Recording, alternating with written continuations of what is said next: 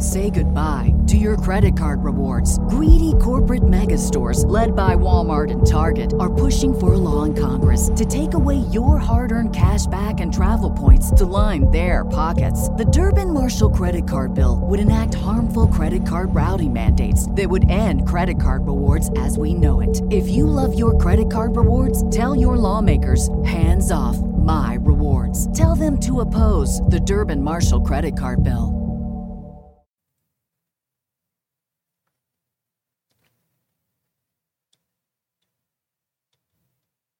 Well, hey, greetings and salutations, everybody. Welcome to this newest episode of Open Mic, the show where the mic is open, the floor is yours.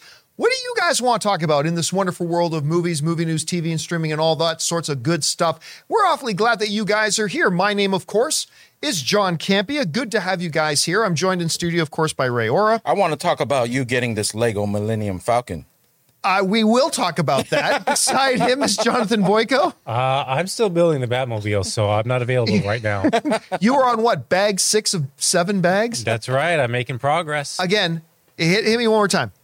This Batmobile Lego set that we got, Jonathan, how many pages is the instruction manual to put it? 250.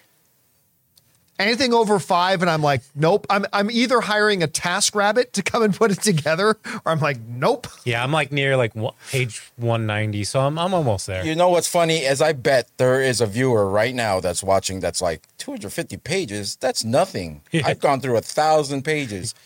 There's some crazy Lego. What's the Star Destroyer go? Like that's I don't know, but I'm just saying there's probably a viewer going, 250 ain't nothing. Well, okay, so what Millennium Falcon are you looking at? Because I've always wanted to get a big Millennium Falcon. You're talking about the big one or that small one you said? I'm talking about the one that we could still get for store price. I'm just trying to save you money, man. I appreciate that, but I want because the big one is like Falcon. $800, $1,000 now. But I was just showing Jonathan this light kit they had for it, and it'll probably change your mind when you see it after the show. Well, I'll take a look, but I still want the big one. I want the big one. I don't want the little one. I don't want the little one. I want the big one.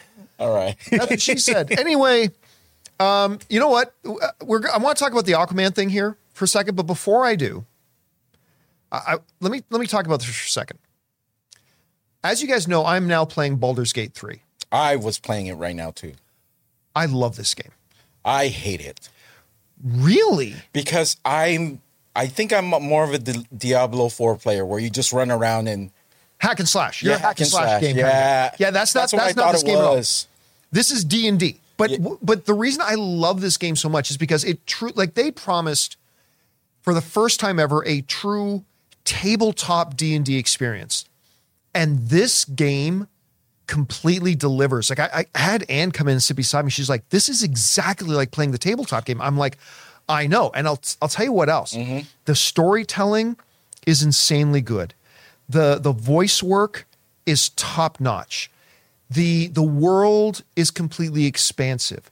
All that kind of stuff. It's engaging. It's, for me, I've read about some people having some minor bugs. For me, I've had no bugs whatsoever. But I've seen a lot of discussion online about this. But I want to point out why this game is so great and why it's so important. Number one, very rarely does a game come out. I think Hogwarts Legacy kind of did this a bit. Like, it actually lived up to the hype. People really loved playing Hogwarts Legacy when it came out. But a game that got released without major bugs, I think a lot about that Cyberpunk game. Oh, yeah. That came out a while ago where it was basically unplayable for most people. Like, imagine releasing a car that people can't turn on the ignition. Well, they fixed it now. Credit to them. Took them a while. I actually bought it recently. Took them a while. They have a full expansion but they did get it fixed, right? But when they released, it wasn't ready to be released when they released, right? It wasn't. This game was fully ready to be released. It's the total game. And here's the thing I really love about it, and why I hope it kind of becomes the new standard. No DLC bullshit. No bullshit battle pass or season pass fucking nonsense. Oh my God. They actually put, I keep forgetting, Larian, is that the name of the studio that makes it? But I think it's Larian is the name of the studio behind it. But they even put up, in this game, you get the full game, no extra microtransactions. You don't have to you don't have to, with your real money, buy anything. We give you a ready-to-go, fully complete, high-rated game out of the box, go. The way good games should be.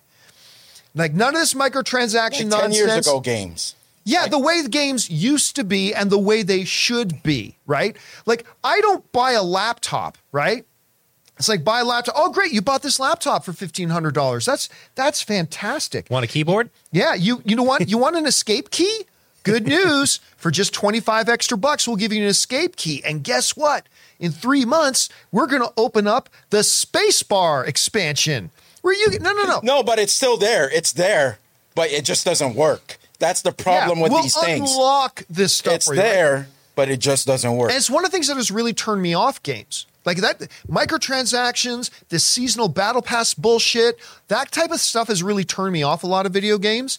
But this game, so good. Can I say one thing? Yes. I don't mean that I hate it. It's a good game. Like it's just the mechanics of it. I'm still not used to.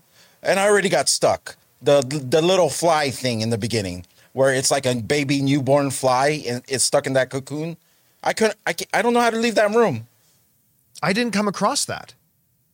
Let's talk afterwards. Okay. Let's talk afterwards. All right. Anyway, I just wanted to throw that out there about Baldur's Gate. Besides the fact that it's a fabulous, fabulous, fabulous game, a true D&D experience, no bugs that I've come across personally, beautifully put together, and none of the bullshit. None of the bullshit microtransaction where they keep bleeding you for money. No. Starfield's next. You pay us for a good product, and we deliver a good product. Done. Love it, love it, love it. Okay. That down. Let's talk about, for a second here, about Aquaman. Shall we? I got to tell you what. I'm really starting to have my doubts. I mean, serious doubts about the financial future of Aquaman 2. Because we've all had reason to be concerned, right? Because we've all read the stories. Variety itself wrote a big article about the fact that they're having real trouble getting a quality movie put together. It test screened badly. Again, 99% of the time when you hear test screenings, it's a lie. It's a total lie. But this was actually Variety or Deadline, one of the two, the real outlets actually saying, yeah, the studio did have test screenings, tested bad. They went and did some reshoots, tested even worse. And they're really not sure what to do with it. And they're almost out of time. This was a movie that was supposed to come out in December of 2022. It's now coming out in December of 2023. And they might use like the actor's strike as an excuse to delay it even more to try to get it right. Either way, this is a film that's in trouble.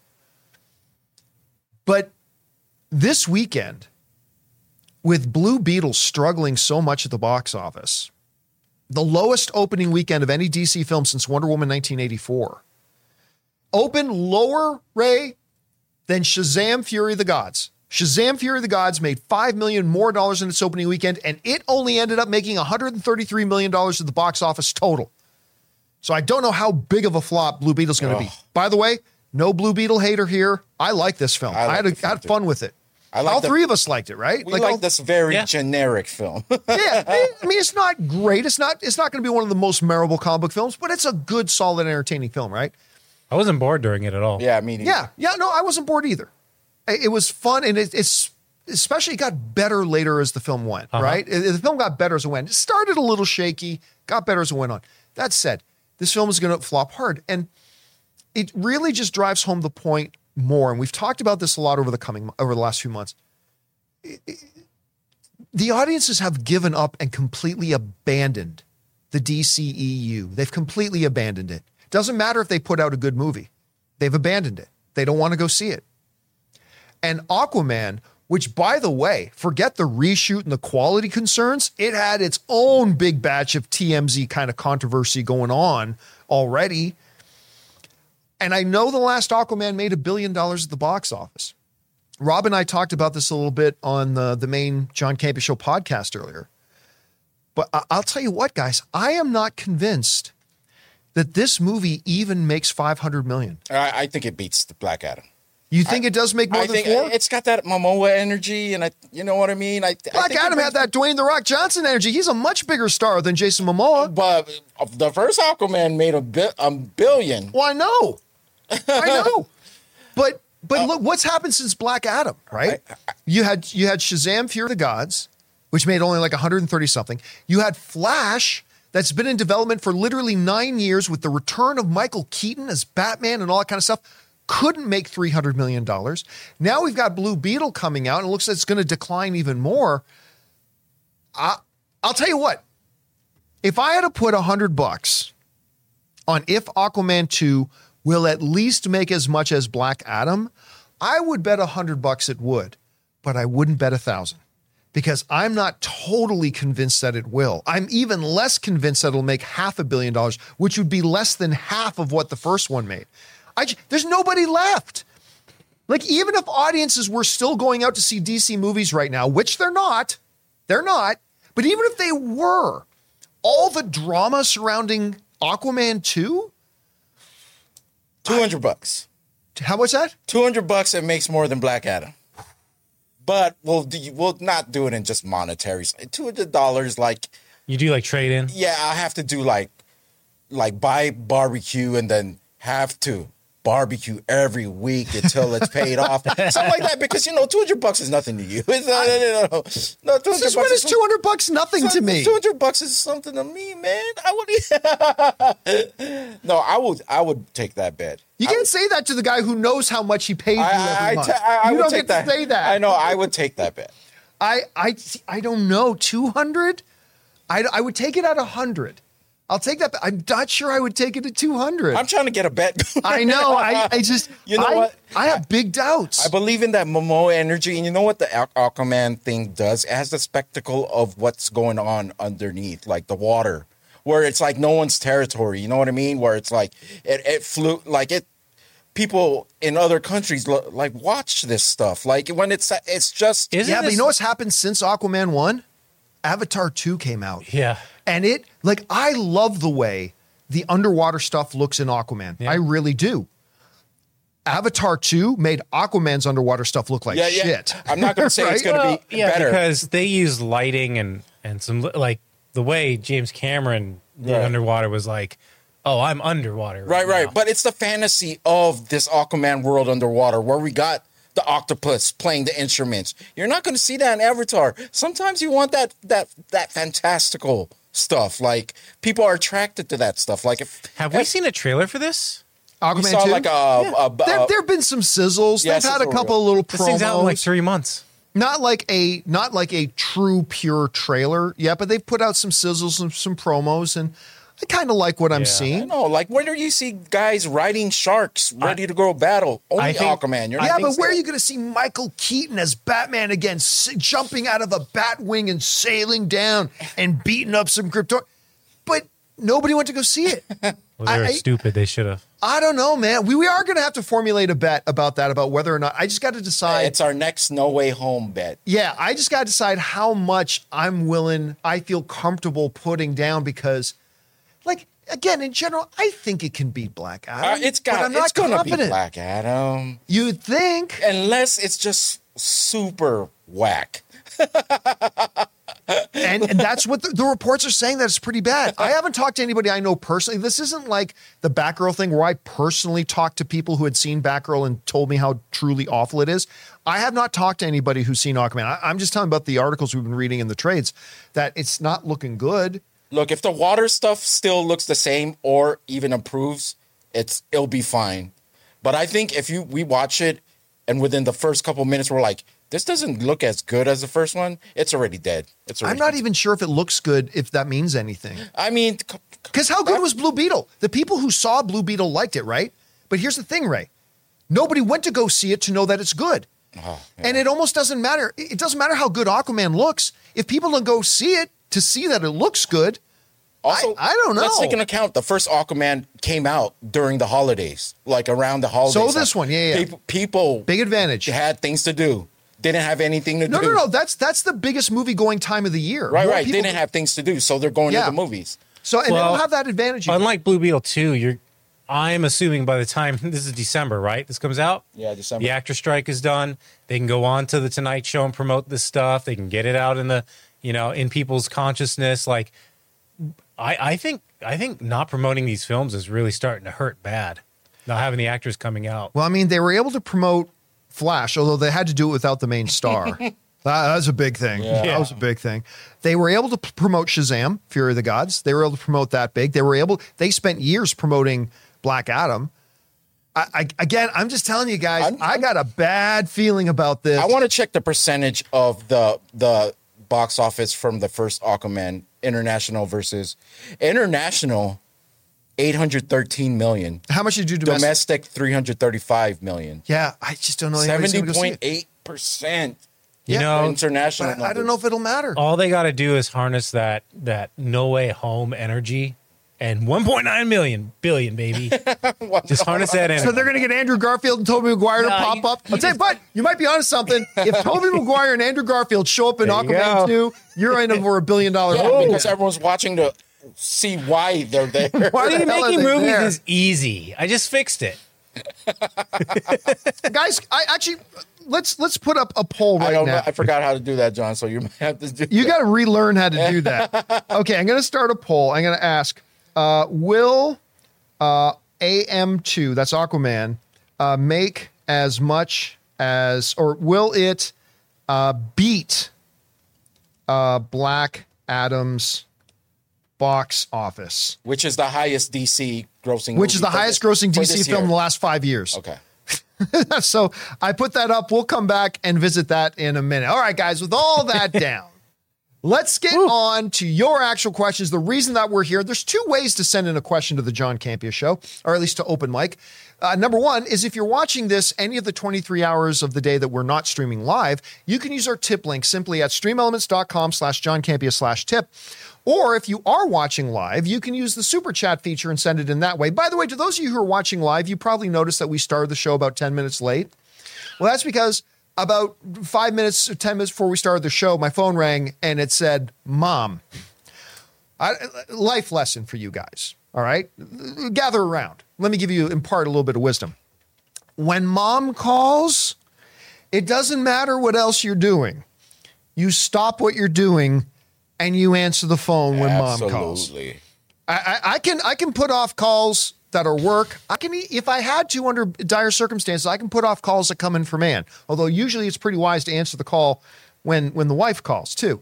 But when Mom calls, you stop what you're doing and you answer the phone. And that's why we were about 10 minutes late. You know what happens when you don't answer the call when Ann calls?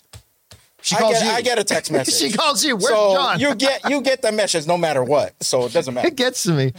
All right. By the way, there goes Jonathan. By the way, in asking the question, will Ant-Man or will Aquaman 2 beat Black Adam's box office? 67% of you are saying yes. 33% of you are saying no. So a clear majority think yes, but it's that's 1 in 3 people don't think it's going to make as much as Black Adam. You know what? It's just banking on the last one, I think, and I agree. And it might backfire. Just like we banked on Mission Impossible, riding off that Top Gun stuff. Ooh, I never did. No. I actually thought. Well, that's the reason why I actually watched it. I didn't watch any Mission Impossibles, but I watched the Mission Impossible because Tom Cruise won my fandom from Top Gun. Yeah, I think a lot of people are like that. All right, let's get over to your questions. Jonathan, what are we starting off with? Sam Fisher, the two-parter. I'm super excited for the One Piece live action. I really hope it's good. I'm going to recommend something weird, but if you all do watch it, after you watch it, English, watch the Japanese dub, because Anime Voice Cast is doing the dub for the live action.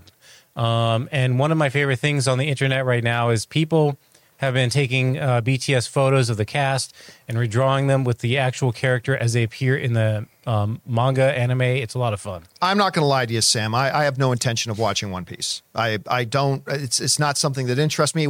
I've said that about 36 times on this show. It's not something that interests me. So we probably won't be talking about it on this channel. I am not going to be discussing it because no point in me discussing something I don't have any knowledge of. And I've got 1,000 other things lined up that I'm trying to get around to watching, and One Piece just won't be it. Again, I'm not trash talking One Piece.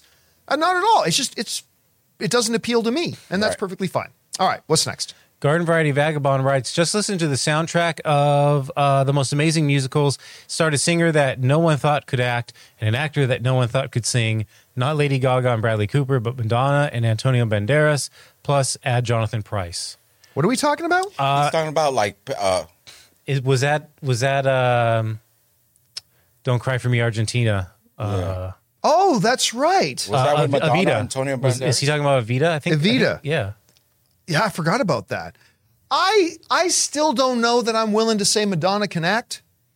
But have you seen Dick Tracy? Yes, seen Dick Tracy. Did you? Or what's the other one that she did where she's like playing herself opposite her? Yeah. That was Desperately Seeking Susan. That's what it was. Thank you. Yeah, I'm not ready. Even with the Vita, I'm not ready to say Madonna can act. A League of Their Own. Oh my God! You know, A League of Her Own's really good. She was better than that. She was passable in that. She let the dialogue was so good. She was able to find a word that's the worst but the best. And again, I'm no Madonna hater. I listen. I grew up with Madonna. It's just that I'm not ready to call her an actress yet. All right, what's next? Yet. We're running out of time. Miss Maddie. She's just the beginning of her acting career. Come on. Miss Maddie 35 writes, hi crew, if the Echo show isn't good, it might be best for Marvel to scrap it to protect their brand. HBO scrapped the first Game of Thrones spinoff, Blood Moon, because it wasn't good enough. Given how Game of Thrones series ended, they needed the follow-up to be great, and it was. This is a topic we've talked about before. Now, obviously, there are still some people out there that think that, Warner Brothers just should have released that Batgirl film. Are you insane? Are you actually clinically insane? Look at the mess, the reputation that DC's in right now. Even when they're putting out good movies, they're flopping.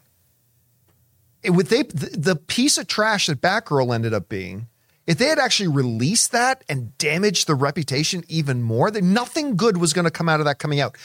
Somebody else has brought up the question, hey, if Echo, and we don't know that Echo's good or bad. I've heard nothing about whether it's good, about whether it's bad. Nothing. I know it's still coming out. Yeah, I don't even know. But somebody else also brought up and asked, if Echo's really bad, which we don't know that it is, we're saying if, theoretically, if it's really bad, should they just scrap it? 100% yes. Right now, Marvel's rep, if you will, people's impressions of Marvel are at an all-time low. It was just two years ago or so that Marvel could do no wrong. Right up until about Endgame, a little bit more than 2 years ago, but right up until that, Marvel could do no wrong. And now, their reputation's pretty shaky right now. If Echo's horrible, it would serve them very well to just put it on the shelf and pretend it didn't exist. Again, but if it's great, put it out. But if it's bad, skip it. Yeah. And you're right. They did the exact same thing. Warner Brothers did that with Game of Thrones. They invested a hell ton of money. You know, these Disney Plus shows are putting more pressure on these movies to be good. Like, because people, it's like you watch these Disney Plus shows, when they suck, people are looking to the movie. Well, at least for me, I'm looking to the movie and be like, this one's going to be good because it's a movie. But you know what? It's almost the opposite is true too. I think people are watching the Marvel TV stuff on Disney Plus and going, well, why would I bother to see the next movie? That's going to be shit too. Yeah, Marvel's putting out shit now. Right? So they got to get that corrected. All right. What's next? All right. We've got Roy who writes, do you think that with all the negative things being said about Rachel Zegler, it will hurt the new Hunger Games movie? Let me just say this. I don't even know what's going on. I read a headline, but I didn't bother to read more. I heard all this stuff, right? What is it basically? They don't want her to be Snow White. Yeah. So all this stuff. Oh, did you hear what Rachel Zegler said? Oh, blah, blah, blah, blah, blah, blah. I'm like, okay. Well, I went and read what Rachel Zegler said. It's nothing. It's literally nothing. What'd she say? It's like minor stuff, like some observations she had about the original Snow White. Everybody's saying like, oh, she's trash talking the original Snow White. I'm like, oh, wow, I got to go see what she said. And it's like, she didn't say anything original. We've been saying that for years. Yeah, she's not saying anything that other people haven't said for a long time. And it's not even that bad. Look, I have no idea if this is going to be the next Disney live action piece of shit or if it's going to be the next really good one like Aladdin was. I have no idea. I'm not really invested all that much in it. But holy shit.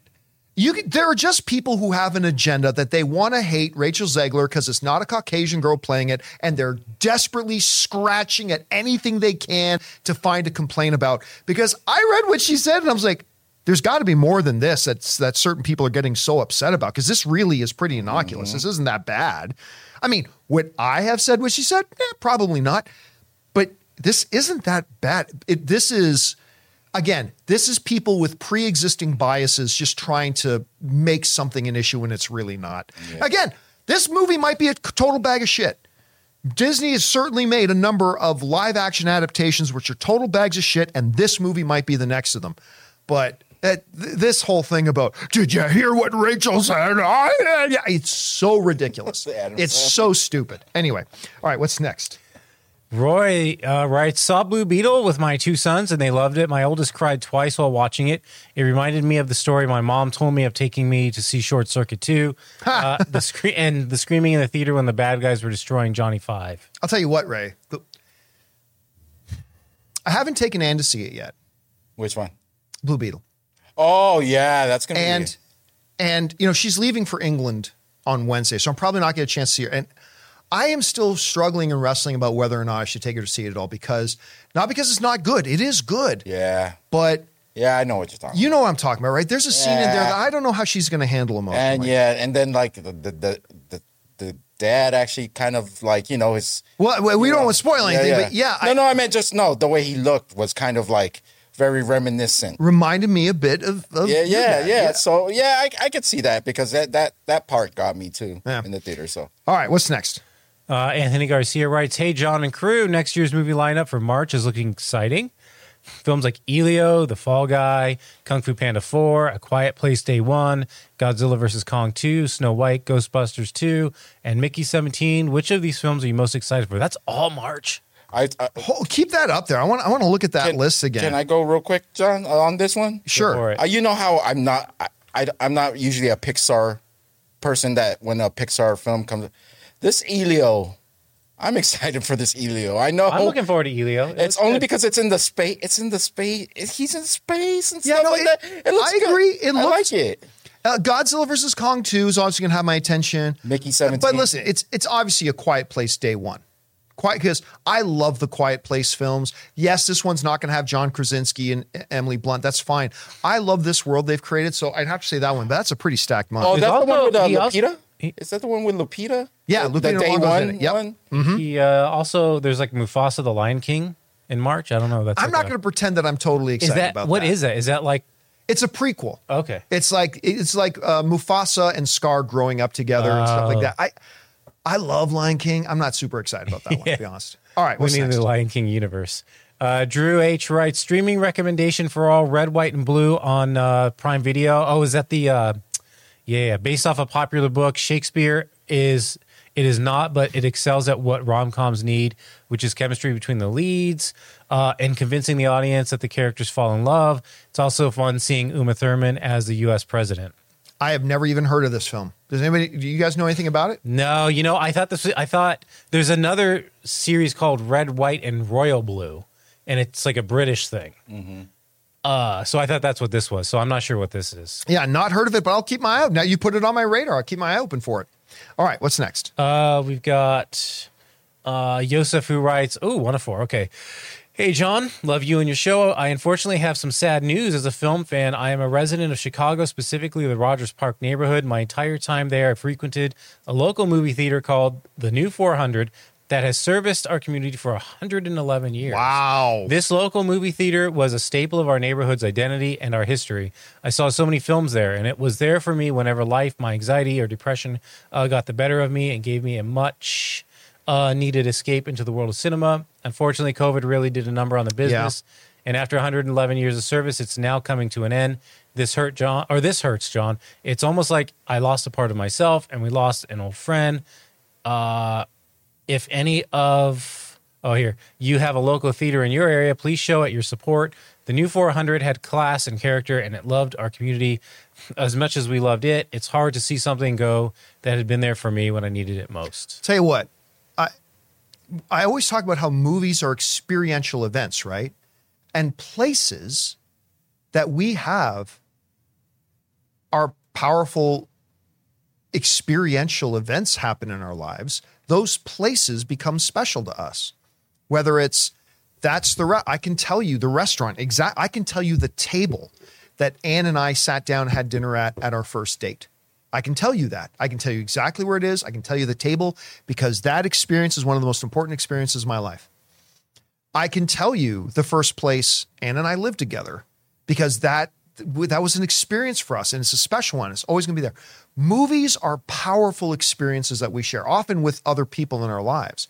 That's why whenever I talk about the story of the guy who was my best friend growing up, who passed away a couple of years ago, I always tell the story that when we went to go see Batman, we went to go see Tim Burton's Batman. We were just kids, took the bus down to the Lloyd D. Jackson Square Famous Players movie theaters. I will always remember that theater. I know exactly where it was because a powerful, special experience of mine happened in that place. And as a result, that place is a special place to me. The Famous Players movie theaters that were in the Lime Ridge Mall in Hamilton, Ontario, Canada, were really my first movie-going experiences were there. As a little kid, I was just old enough to get on a bus and go to the mall and go to see a movie it's the first place I ever went to a movie without my parents. That place was special to me. The Silver City Cineplex Theater in Ancaster, Ontario, right beside Hamilton. Most of my favorite movie-going experiences are in that theater. That's where I went to go see Lord of the Rings: Return of the King, man. And it's special. And when it closes down, like I only had a couple of years to go to ArcLight in Hollywood, but when it closed, it hurt. Mm-hmm. Not because, a great place I can see movies is closed down. There's a lot of places to go see movies, but a place that I have some very specific memories and experiences has shut down. And even though I wasn't as attached to that one as I am to certain other ones up in Canada, it hurt. And so, yes, absolutely support your local movie theaters. These places that you have these fond memories, these experiences of, go support them because they deserve it. All right, what's next? Mr. Tidy Whitey. Hey team, just wanted to shout out Metalocalypse Army of the Doomstar, which will be released tomorrow, for dedicating the film to the late John Schnepp, who was a longtime director of the show. He is always missed. Thanks. Did they actually say they dedicated it to John Schnepp? If that's true, that's big thumbs up in my books. Yeah, I guess he's saying they did. Yeah, so it's a big day then. Yeah, a lot of people didn't know that Schnepp directed a lot of Metalocalypse. And it was funny because sometimes I would introduce Schnepp to some people, and 90% of the time that I would introduce Schnepp to people, it was like, oh yeah, I love you on AMC Movie Talk and blah, blah, blah. But every once in a while, I introduce them to somebody like, wait a minute, did you direct Metalocalypse? And people would like totally geek out because of that. But that's pretty cool if they're actually dedicating that to him. All right, what's next? Selena Espinoza writes, I've lost my dad almost a year ago. So sorry to hear about that. Yeah, so and sorry. One particular scene in Blue Beetle hit me like a brick wall. I love that movie. I'm also Mexican, so it's breaking my heart that it is not going to do well. 10 out of 10 for me. Again, I think it's a particularly unfortunate thing because making a movie is really hard. Yeah. And making a good movie is nearly impossible. So it always breaks my heart a little bit when a collective big group of people make a movie and they make it good and it doesn't enjoy the success that it enjoys. It always is sad when that happens. And Blue Beetle is the next one of those. It's a good movie with a couple of really great emotional beats, some good excitement in it, some surprisingly solid CGI. Mm-hmm. Yeah, it deserves to be doing better, but I think we all kind of knew it wouldn't, unfortunately. And that is a very powerful moment in the film that you're referring to. All right, what's next? Okay, Anonymous writes, movie companies seem to be lacking when it comes to advertising their own movies. Why is that? I mean, Disney advertised the hell out of the movie Frozen, and there's still Frozen merchandise being sold to this day. I really do believe that advertising... I'm not sure who that would be. All right. Yeah. Well, I mean, look, some distributors, remember, a lot of times the company that makes a movie is not also the same company that distributes it. Disney is. Warner Brothers is. A lot of other times movies that get made by one company and they get distributed by another, it's the distributor that looks after marketing, right? So for instance, Spider-Man No Way Home, Marvel and Disney made the film in cooperation with Sony, but Sony was the distributor. They controlled what happened to the movie and they controlled the marketing, which is one of the reasons why the marketing was so good. Toys for Frozen aren't still being sold as advertising. Toys for Frozen they're still on sale because people keep buying them. I mean, you take a movie like Blue Beetle, you can put all the Blue Beetle product out in the field right now that you want. It's not going to change anything. People just aren't going to buy it. Unfortunately, again, the movie deserves success, but it's not getting it. So, I mean, and by the way, you can spend anywhere from $20 million marketing a film to $200 million. It's a lot of money to market a film. Sometimes they spend more on marketing a film than they do on making the film itself. But not all distributors have super huge marketing budgets, there's a lot of movies that you just know aren't going to make a certain amount of money. So if you spend too much money in the marketing, you guarantee the movie will never be profitable. Every movie is an individual case, and it's always a balancing act. All right. What's next? Okay, up next is Murray Reich, who writes, does anyone still think the DCEU doesn't need to be rebooted after this tornado box office disaster the past couple of years of films? The writing is on the wall. It's like people in my circles who prefer listening to music on CD players over Spotify. I really think you'll have a hard time finding anybody who doesn't think the DCEU needs to be ended and rebooted anymore. Look, here's the facts. The reality is, as somebody who only ever gave negative reviews to 2 DCEU films, that was the Harley Quinn movie, Birds of Prey, and Wonder Woman 1984.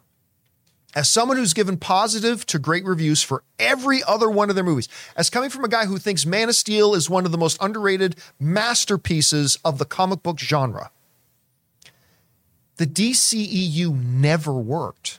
It never took off. Every one of even the films that had big box office, with the exception of Aquaman and the first Wonder Woman, none of the rest of them lived up anywhere near their potential. A lot of them were rejected by the audience, certainly didn't live up to the critic hype, or failed to get critic hype, I should say.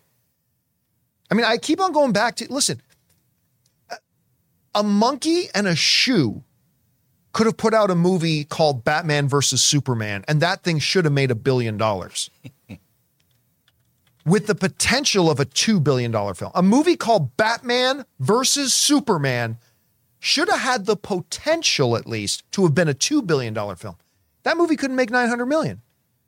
I mean, still made a lot of money for a movie, but it did not live up to its potential at all. And the DCEU never did as a whole. It never was able to get that trifecta of enjoying critic success, audience success, and financial success. They were just, doesn't matter how much I pleaded for people to go and give Man of Steel another shot, or how much I tried to defend Batman versus Superman, Dawn of Justice. It doesn't matter. It never, ever worked the way it was supposed to work. It never fully clicked. It never was able to fire on all cylinders. And everybody can stand around and make all the excuses. Well, it just didn't work because of this, or it just didn't work. It doesn't matter. You can come up with all the excuses that you want in the world. The bottom line was it never fully worked. And it was just, its failure was just accentuated more and more by the fact that Marvel at the time was able to crank out hit after hit after hit that the audiences loved, that the critics loved, that the box office adored. And it just kind of became to the point, you know what it's like? The Transformers movies. All of them garbage, except for the first. I like the first one. I actually quite like the first one. Yeah. But they made sequel after sequel after sequel after sequel that were all garbage. Some of them even made $1 billion films, but eventually the audience caught on. And then they put out Transformers The Last Night, where Marky Mark of his Funky Bunch held aloft the Excalibur sword of Cybertron and joined the Knights of Cybertron. It's like, what is the shit going on there? And it was that movie that finally, that the audience said, no, you fooled us like 4 times. We're not coming back. I think took a massive drop in the box office. And then even when they put out a good movie, Bumblebee after that, it dropped even more. And that's what happened with DC. It's like, you know what? The audience just said, we kept giving you chance after chance after chance, and you made some okay box office, blah, blah. But eventually the audience just went, we're done. We're done with you. And the last 5 years, they haven't been able to make a movie that could even make $400 million. Nobody with an ounce of sanity doesn't think that they should reboot this DC universe. Even if you're somebody like me who loves a lot of the DCEU, even I got to say, you got to reboot this thing because it's now just a dumpster fire. Anyway. All right. What's next? The Murdoch Mystery Ride. Saw Strays this weekend. I liked the film, but I was the only one in the theater in downtown Toronto. It felt really weird to be in an empty theater for an R-rated comedy, and I wish I had others to react with it. Does this happen to y'all often? It happened to me once. I can maybe think of one or two times in my life that I've gone into a theater where it's literally just me and maybe the person who came with me. And that's really unfortunate. Strays is a really funny movie. Granted, it depends on your taste. If you're not down with really explicit and foul humor, and listen, not a lot of people aren't, and that's fine. That's totally cool. We all have our tastes. If that's not for you, this movie will not be for you. But if it is, if you like Deadpool kind of humor, you should have gone out in droves to see Strays because there's a lot of laughs. You know what? The two best comedies this year, nobody went to go see. Joyride, one of the best comedies I've seen in years. One of the best comedies I've seen in a decade was Joyride. I'm not going to say Strays is one of the best comedies of the decade, but it's the second best comedy of the year. And both those films, nobody went to go see. And guess what, guys? You know what message you just sent to the studios is? We, as a collective audience, what we as fans, the message we just sent to the studios is we don't want R-rated comedies. That's what we just told the studios. They put out two fabulous, gritty, filthy R-rated comedies that were great. And there's nothing out that, or has come out that are like either one of them. No, and they're completely original. They're wonderfully made, super funny.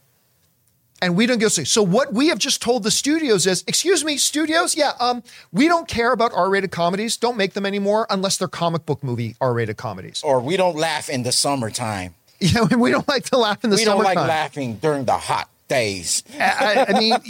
So don't get mad. When the studios don't decide not to get behind and support R-rated comedies, don't get mad. We just spent the entire summer and the entire year telling studios we don't care about R-rated comedies. Because they put out two great ones and nobody's... I mean, these two films crashed and burned box office-wise.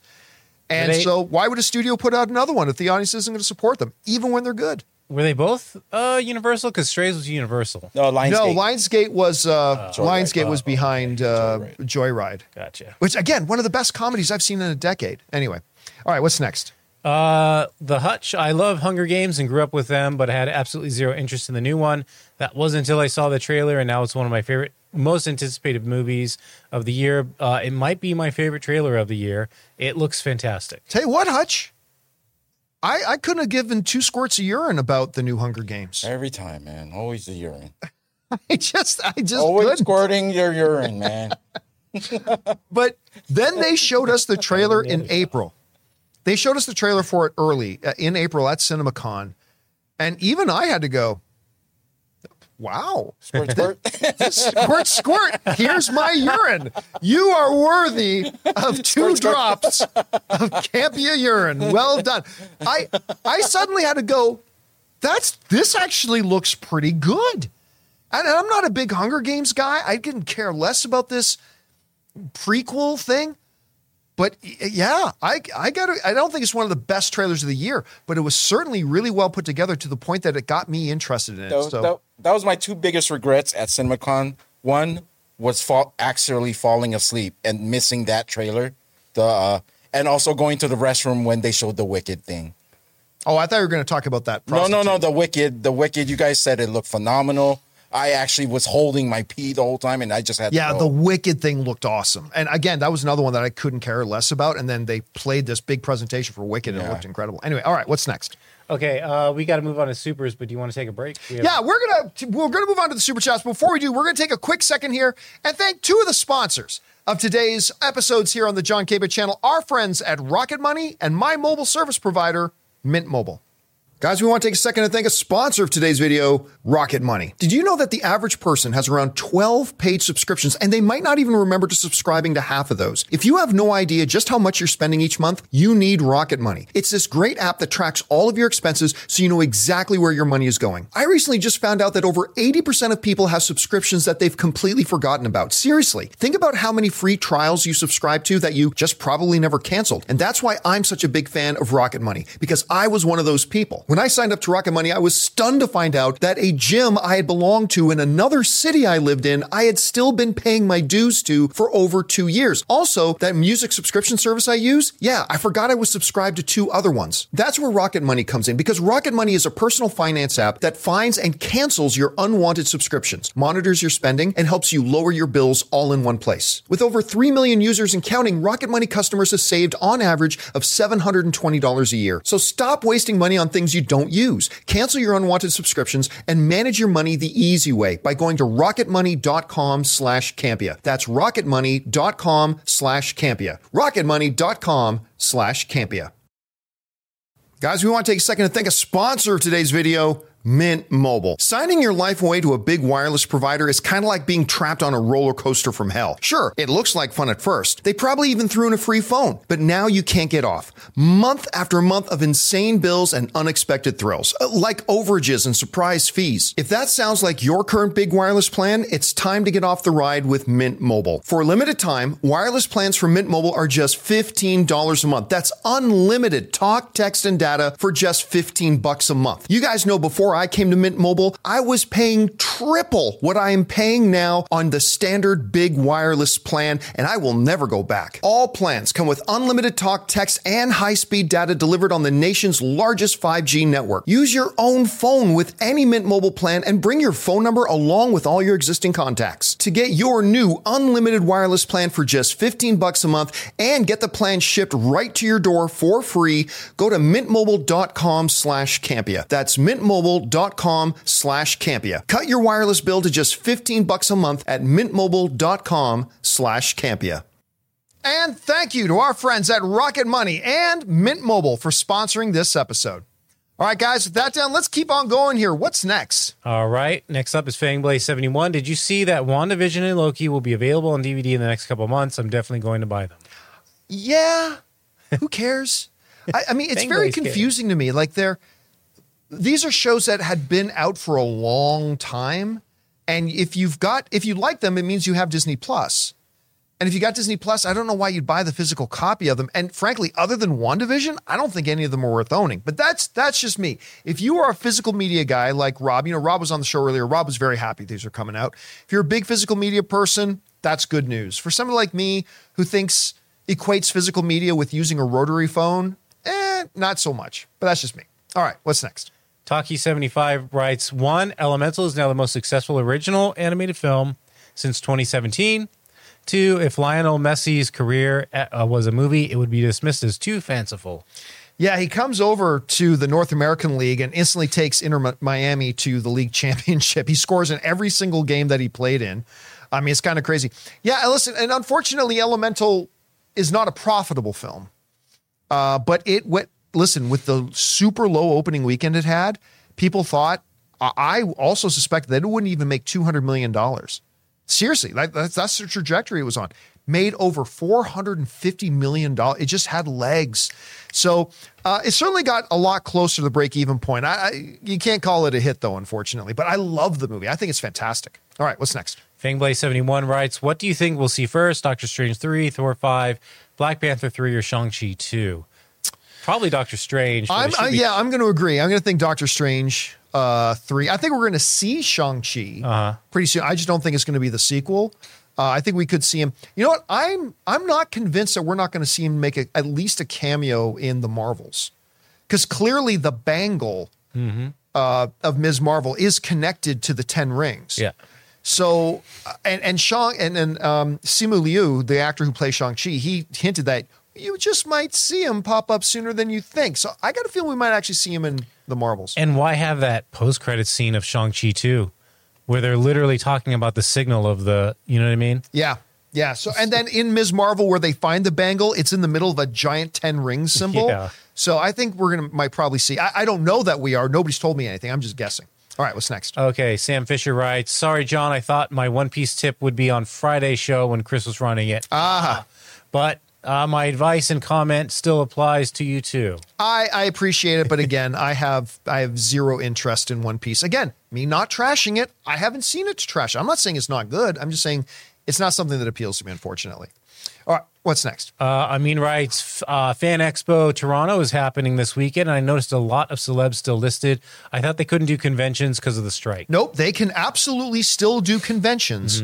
They just can't go in support of a particular project. So, for example, we've got, let's just say Aquaman is coming out, right? Aquaman's coming out in a few months, theoretically. What they can't do is have an Aquaman panel and Jason Momoa goes to be on the Aquaman panel to support Aquaman. That can't happen. But actors can go and talk about, you know, their careers. They can talk about things they had done in the past. They can talk about their personal lives. What they just can't do is promote upcoming projects. But yes, they absolutely can go to conventions. By the way, I love the Toronto Fan Expo. My first Toronto Fan Expo, I was one of only 3 or 4 outlets that was allowed to sit down and actually interview William Shatner and Leonard Nimoy as they did this panel together. And I got to talk to them afterwards. It was one of the best experiences I ever had. It was great. Toronto Fan Expo is awesome. All right, what's next? John Redcorn writes, over under 35%, Gran Turismo opens bigger than Blue Beetle. I say over. You know what? Before seeing the movie, I would have said under. But it's quite a good movie. And I think I may have underestimated the fan base that the game has. And Blue Beetle opened pretty low at 25. I'm going to say over. All right, what's next? John Redcorn is back. Is it fair or foul to call Fast and Furious and Mission Impossible dying franchises? Fast X and MI7 both made less than their previous films. It is fair to say it about Fast. It is unfair to say it about Mission Impossible. And the reason being is this. With Fast and the Furious, it's a trend, right? You've seen the box office doing this. This is now 3 films in a row that the box office has been smaller than the movie before it. 3 films in a row for Fast and Furious. So it's fair to say Fast and the Furious is a dying franchise. It ain't dead. This one still made over $700 million. It ain't dead, but it's on the decline.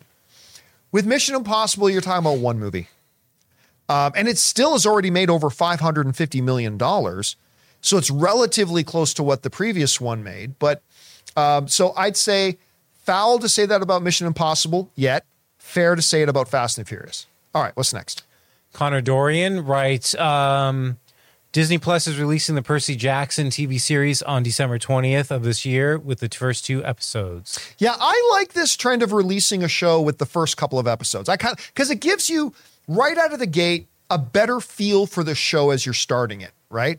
Like, I really do think these streamers should be doing week-to-week releases, but the idea of starting out the show with a couple of episodes, maybe even 3, I really like that because it gives you a better taste for the DNA of the show and a better idea if you want to continue on with it. So I love that trend. So December 20th is a Wednesday, so I'm guessing that's going to be at midnight. So they're not doing this for all shows. Unless this supposed to be Thursday or something. This Ahsoka thing that they're doing, moving it to primetime, if this works out well, I think you're going to see all their major shows are going to be given a primetime releases. At least that's the hope. All right, what's next? Fangblaze writes, I'm really excited for the Ahsoka show, but also really tired of her character. Seems like they put her in everything they can now. No, they don't. One person does. They don't. One person does. I have grown to really like Dave Filoni. The one thing that drives me crazy about Dave is his complete 100% obsession with the Ahsoka character. Everything's got to have Ahsoka in it. Ahsoka this, everything's got to be Ahsoka. And while I have grown to appreciate the character since Rebels, because I like the way they use the character in Rebels, I really like Rosario Dawson's iteration of the character quite a bit. And I am also quite excited for this series. I think the trailers look fantastic. But yeah, it pretty much goes without saying, if Dave Filoni is involved with something, get ready to have it covered in Ahsoka Tano. I mean, Ahsoka Town. I mean, I got Ahsoka everywhere. The Book of Ahsoka Tano. The Book of Ahsoka Tano is that. Look, I'm not going to be surprised if at some point they retcon Star Wars to say Ahsoka is the head of the Jedi Order. Look, all that is sounding like I'm not excited. I'm very excited for this show, actually. I think the trailers have been bonkers. I love Rosario Dawson in the role. Them getting Mary Elizabeth Winstead to come in and play Hera was genius. Ray Stevens as the villain. I mean, come on. I don't think there's much not to be excited about. But yeah, Dave Filoni is pretty obsessed with the Ahsoka character. All right, what's next? Next is Fuel Rides. Are you planning to go to HHN this year at Universal? Lots of really cool IPs like Last of Us, Chucky, and Evil Dead. Rise are getting mazes. Oh, the Halloween Horror Nights. Yeah. Ann and I go every year. We're season passes to Universal Studios Hollywood. We love it. Way better than Disneyland. Depends on what you're looking for. For me, it's a way better experience than Disneyland. Fuck Disneyland. Halloween Horror Nights is awesome. And, it doesn't even matter what the IP is. It doesn't matter if this maze is called Texas Chainsaw or that maze is called Stranger Things. It really doesn't matter. The mazes are really fun. And they're really especially fun if you go through them with Ray Ora walking in front of you. Oh, yeah. I like to call it, how fast can we run through a maze time? Ray, why are you sweating? It's really fun. So I absolutely am going to go do it again this year. I'm 100% going to go. It was at Halloween Horror Nights. I'll never forget this. Whenever we go out in public, we're always so lucky that we have like random people who watch the John Campea Show will come up and I love it when they do. But at Halloween Horror Nights, we were going through the Killer Clowns from Outer Space maze. And, these incredible costumes of the killer clowns from outer space, and they're jumping out. And one of the killer clowns comes up to me, and the face is totally covered, right? The guy's face is totally covered, just a killer clown. Leans in, Mr. Campea, I've been watching your show for a bunch of years, ever since AMC, and just want to say I'm a big fan. I'm like, awesome. One of the killer clowns watches the show. It was great. All right, what's next? Devin Lita writes, I watched the IMAX presentation of Blue Beetle and loved it. I was really surprised my room was vastly empty. And it making $25 million, there weren't a lot of packed theaters, unfortunately. And again, this film deserves to have some success. I really do hope that what happened with Elemental happens with Blue Beetle, that it just gets a good word of mouth going, and then maybe it never, breaks out, but that it's able to get some sustained success. Because again, Elemental opened up to roughly about what Blue Beetle opened up to, and it ended up making $450 million. Here's hoping. Ray, you could end up being right. If the elemental effect happens, Blue Beetle could make more than Black Adam. It's unlikely, but it deserves it. It really does. All right, what's next? James Wheeler with a $20 super chat. Thank you, James. Hello, everyone. Jonathan, because you recently mentioned The Last Waltz, I watched it again for the first time in about 10 years. What an amazing documentary. Yeah, man. John, I'm telling you, got to check out The Last Waltz. It would be great in your theater. Which one is it again? So that's the Martin Scorsese. Oh, yeah. I remember you telling me about this one. It's the band who used to be the backing band for Bob Dylan. Right. It's got Neil Young, Eric Clapton. Which streaming service is it on? I know it's streaming. Let me find out. I'll research it. Okay. Yeah. All right, what's next? All right. By the way, thanks again, James. Appreciate the support, man. Daniel Vakura writes, this is a 1 or 2, so I got to start up here. Daniel Vakura writes, with the officially released clip of Ahsoka with the duel, the color contrast looks pretty bad with the white lightsaber and gray background. They don't look distinct where the backgrounds should be darker to make the lightsaber shine. The Disney Plus shows also, without the lightsaber trails, make them look more like glowing sticks to me. I don't know. I remember when I worked in visual effects, one of the coolest things we got to work on was a project that had lightsabers. And no, we didn't work on a Star Wars movie. It was a different thing. And you had a lot of the time, you had the big following glow of the lightsaber when it would swing, right? In higher frame rate, that doesn't work to the way the eye communicates with the brain. With higher frame rates, it's not going to look that way. It'll look different than that. I got to say, I kind of prefer, and this will all be, your mileage may vary. This is going to be the individual's taste. Some people will agree, some people disagree. For me, I kind of do look like the look of the new lightsaber, at least the way the movement, the blur, the afterglow, all that kind of stuff. I think it looks better today than it did before. But again, that's all a matter of taste completely. All right, what's next? All right, we've got Dildar the Glorious. Hey, John, since you managed to start playing Baldur's Gate 3, who you eyeing to bang? I went with the Tiefling Barbarian. Tiefling Barbarian. Me like Big Red Lady. I can honestly say I've had no intimate moments in Baldur's Gate 3. I am a hero barbarian who's there to take care of business, not to get the old willy yanked. I'm there to save lives. That's also when I said I got stuck somewhere earlier. Was that when you got stuck on? It was a fly. It's a flayer. The Mind Flayer. Oh, the Mind Flayer. And I was calling it now Flyer. I know what you're talking about. Yeah, it was like the second part. You go in, they're like the newborn in the tomb. I was like, how do I get out of this room? Which is on Stranger Things, they came up with that name. I've touched everything. I'm like, fly? I don't remember any fly in a cocoon. I was calling it Flyer, but it's Flayer. Flayer, the Mind Flayer. Yeah, that's where I'm stuck. What's Someone next? CJ Rebirth, no spoilers, but there was a scene in Blue Beetle that reminded me of Big Hero 6 where Baymax stops Hero from removing his healthcare chip. Oh, yeah. Yeah. There was. You know what? I at some point, I'm going to have to hopefully get a chance to sit down with one of the directors of the film and find out, really, why did Big Hero 6 not get a sequel? It was so good. Mm-hmm. I haven't seen it. Really? Oh, man. That's why you looked at me, because I was like, oh, it looks like San Francisco. And you looked at me like, what? I'm like, yep. It's from the movie Big Hero 6. It's really, really good. And I know they did a pathetic animated series. It's one they really should have got another one. All right, what's next? King Daddy Go, 24-hour stream to raise money for Canada's fires. 24-hour stream, that's hard. No, I'm done with 24-hour streams. I mean, that last one the 24-hour stream we did before quite literally nearly killed me. So not going to be doing that again. Yeah, I remember seeing people walk in and walk out to try to take. It was for the Philippines one. Yep, right? for the Filipino. That was crazy because I think I spent the night at your place and. Yep, a lot of people. The door open. Kept coming and taking shifts. That's what took shift. Everybody on. took shift, Yeah, but I stayed on for pretty much the whole thing. Plus, I'm not quite sure. I mean, helping people who've been affected by the fires, but I think a lot of the fires. Look, I'm not keeping up to date. I think a lot of the fires are wildfires, so I'm not quite sure that would help. Like in the typhoon, you were talking about hundreds of thousands of people that were being displaced, their homes. They didn't have clean drinking water. They didn't have all that kind of stuff. That's what we did that for. And when we did our stuff for Feed America, it was like during the pandemic, a lot of people got severely affected and their food banks are running short. So we did one to raise money for that. Stuff like that we'll continue to do, but probably not a 24-hour one. All right, what's next?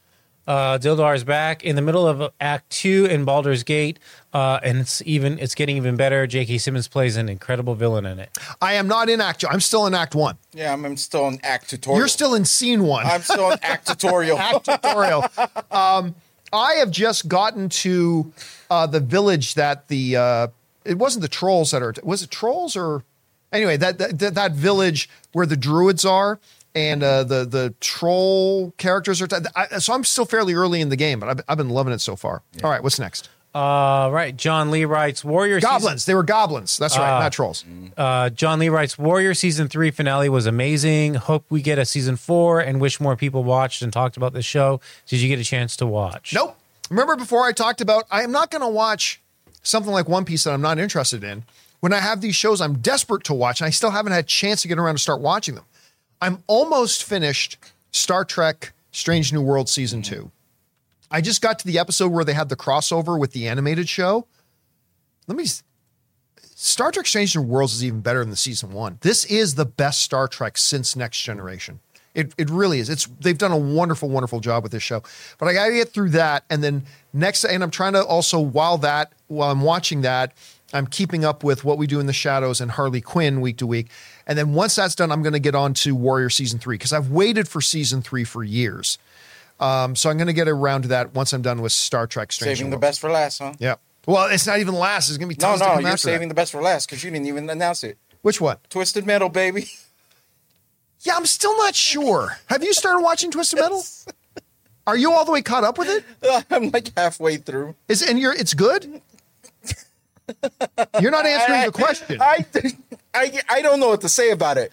I can't keep my eyes off of it, but I don't know if it's necessarily good.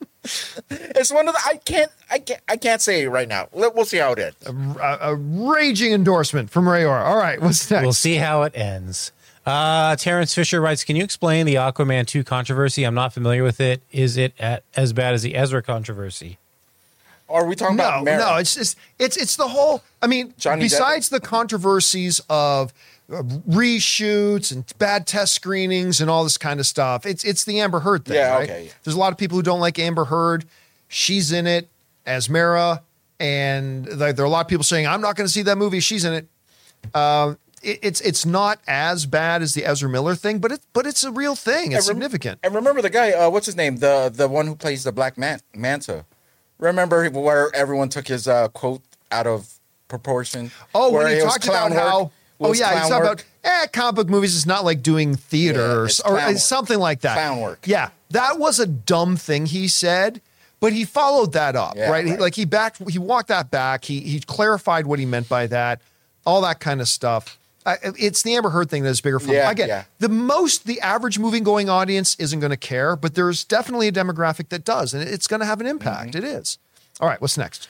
Okay, Brandon writes, wow, there is a report in the Hollywood Report about movie toys that briefly said The Flash actually had a $300 million budget, not $220. Is this a bigger bomb than Indy 5?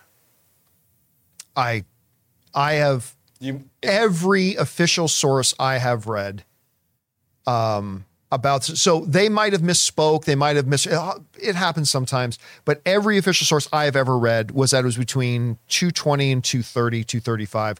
That's every official source I've read, so I don't think that's true. And if it was, I think that would be the headline of a Hollywood Reporter story saying the actual cost came in like $80 million higher. So it was probably a mistake, or maybe you misread it, or maybe they just misprinted it the wrong way. I wouldn't worry about it though. All right, what's next?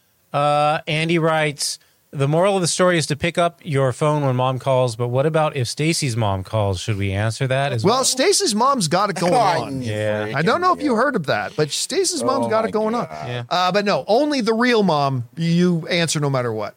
All right, what's next? Duck. Is that Crazy Duck? Elementals has crossed 400. Low stock? Yeah, 450 million. Never mind, it's an inside joke. You said it like the worst. Inside joke around here. Don't worry about it. What's next? Okay. Keep going. All right, so Crazy Duck writes, Elementals has crossed 450 million at the box office, and I am happy because I love this movie. Talk about a comeback. You know, it reminds me a lot of Greatest Showman. Greatest Showman had a very low opening weekend, but went on to be a mega hit. Elemental is not a mega hit by any stretch, but again, it had legs, and this, again, it's a movie that deserved a lot of success. It's a great movie, especially coming off of the very ho-hum, lackluster Buzz Lightyear movie that wasn't so great. Started great, ended badly.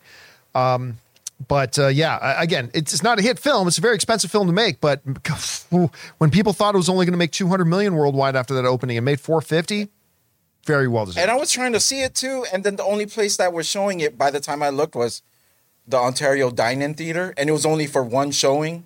I think it's on Disney Plus now. I can't wait to see it on Disney Plus. Is it on Disney Plus now? I know it had the digital release, but I'm not sure if that means Disney Plus yet. Well, it'll be on soon. If it's not out there already, it'll be on soon. All right, what's next? Fangblaze writes, watch Joyride, and I hated it. Hardly any of the comedy worked for me and came off as cringy, but glad you had a good time with it. Listen, there is nothing more subjective than comedy. All film is subjective, but there's nothing more subjective than comedy.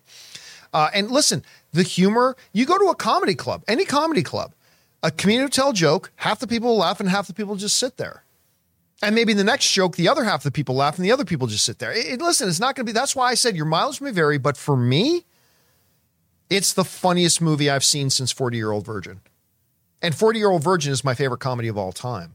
That's just me. All right, I haven't seen that one either. All right, last one up. Fangblaze really liked Blue Beetle and agree with Jonathan. The score was the best part, especially during the third act. Also, comedy really worked for me in it. I really liked the film. The comedy didn't work so well for me. There are definitely a couple of big laugh out loud moments. Absolutely.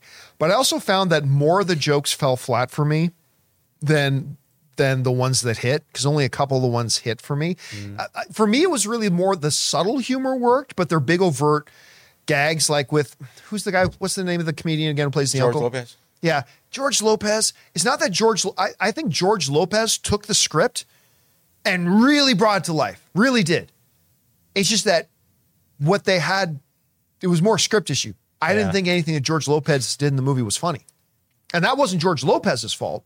He was doing everything he could to elevate that material. Yeah. But as much as I like the movie and a couple of big laugh out loud moments, yes, and I like this movie, big thumbs up from me.